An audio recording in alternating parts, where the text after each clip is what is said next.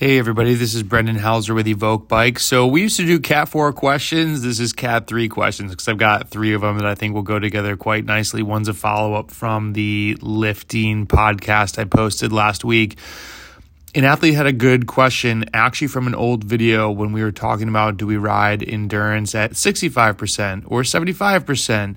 Does the fatigue from this all matter? It's a question that comes up so often, and we've really been boiling it down to just make sure you're not gritting your teeth to ride endurance.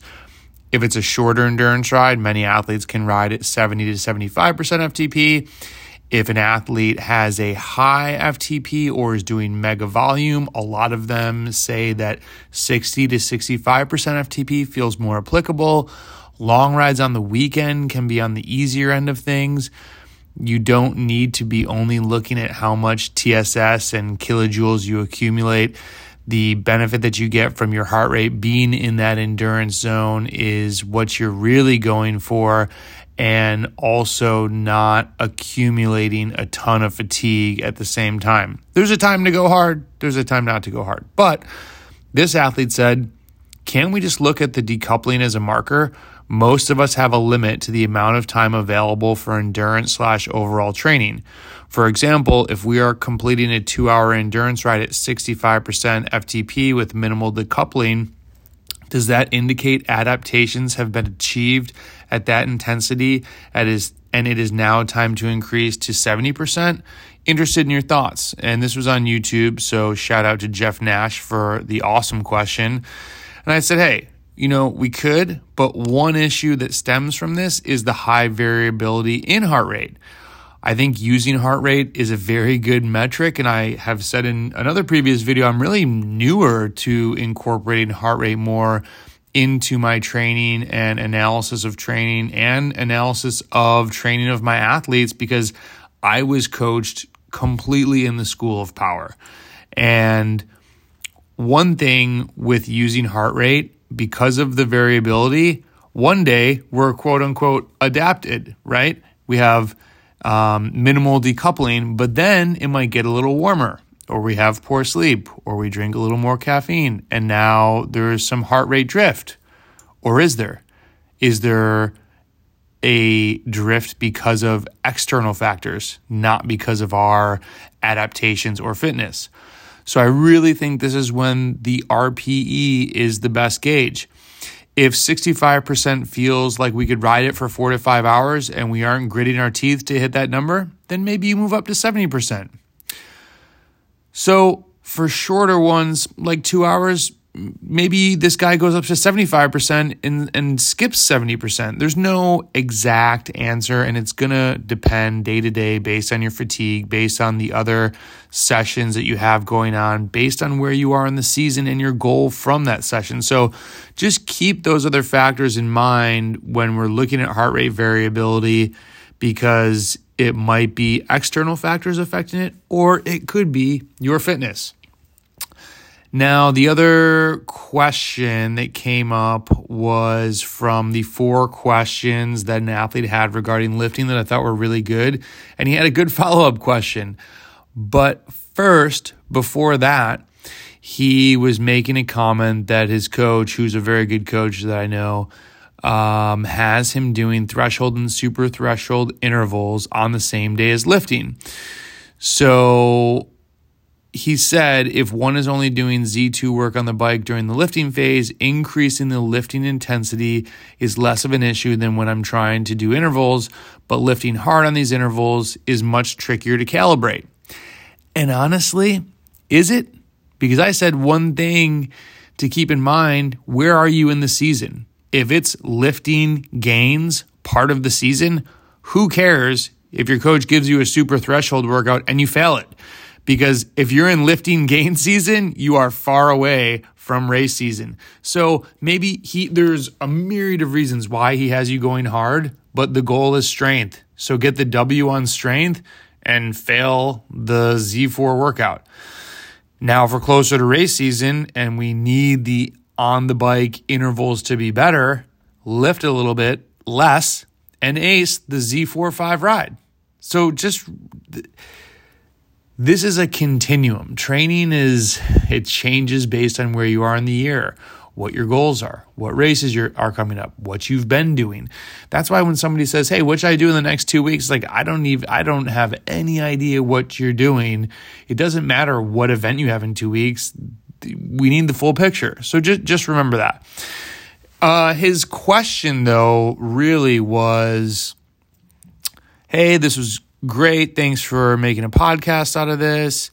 The one thing I didn't hear you happen to touch on was a powerlifting phase, like fast, explosive lifts with less weight for 3 to 4 weeks following the strength phase. Not necessarily things that people might consider dangerous like power cleans, but lighter, faster squats, deadlifts, and plyometrics. Could you work this into the lifting periodization with the intent to transfer the strength generated in the prior phase to cycling power? Have you experimented with this at all, or have you deemed it unnecessary?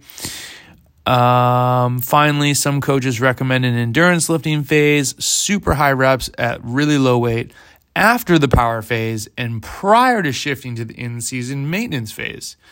That seems like a lot of lifting to me. Just want to hear your view. Not sure if you've experimented with it or had other athletes do it. Let me know. Thanks again. So I think it's a really good question. I used to do a more explosive version of this as the season got closer, but I honestly never really felt great doing it. The executing squats and jump squats, and not that I felt uncomfortable doing it.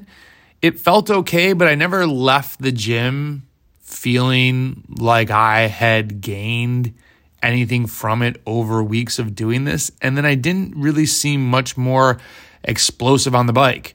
Whereas if I deadlift or I squat, and I'm doing it for strength, whether it's 3 or 8 reps, that's where I feel the strongest. That's where I'm thinking, oh my gosh, I'm going to rip these cranks out of this. I'm going to rip this bottom bracket out of this carbon bike.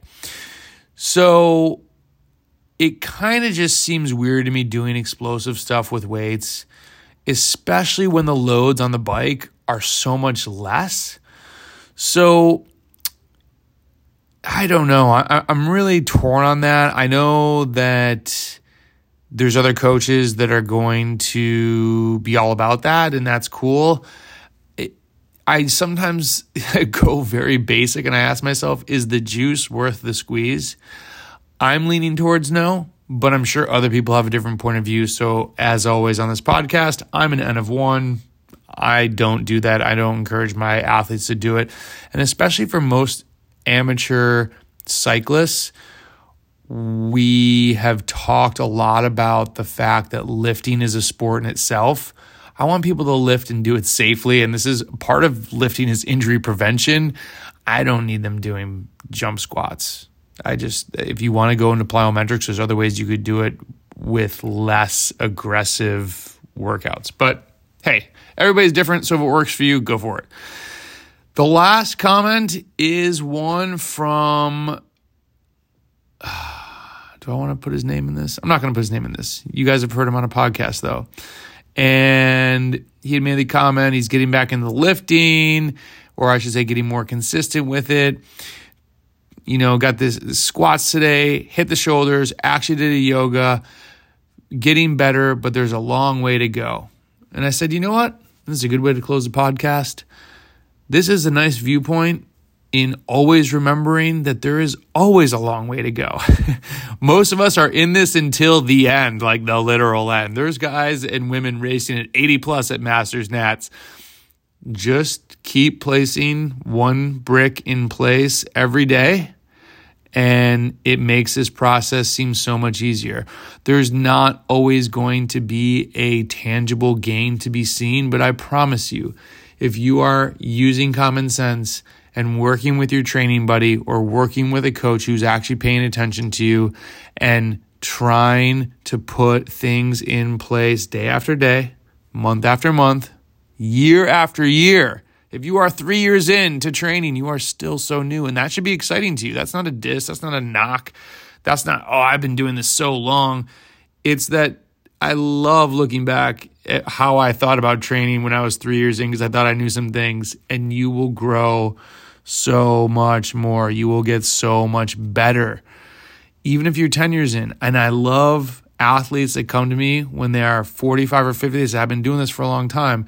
I say, cool. Let's just take a look at what you've been doing. And we need to remember that, like everything, training has gotten better. You know, I'm putting out a blog about coming from the school of riding a lot of threshold. Damn, if I realized how much better over-unders were, then it wasn't wasting time, but I would change a lot of sessions. You know, we all learned a lot about training VO2 max, that it's, there's a hereditary component to it, but we can train VO2 max and you can get a lot faster. And hey, I was probably doing a little bit too much anaerobic training at times, but hey, that we're learning. The sport is evolving. Training with power is still relatively new. So there's always a long way to go, and that should be freaking exciting, not daunting. So if you're training for a year and a half and you think you've plateaued, maybe you have. If you think you're at where you're at, I will tell you you're wrong with that. And that should be exciting. There's a lot of improvement to be made. It's not going to be easy, and that's the great part about endurance sports. So I don't know about you guys. I'm jonesing for a race. Shout out to Bala. I was riding. We caught each other coming back. You've seen his name pop up on my Strava if you follow me there. And I need to get into a gravel race or something in March, or, April 1st seems a long way away. Hoping to make it to Tiger Town in South Carolina.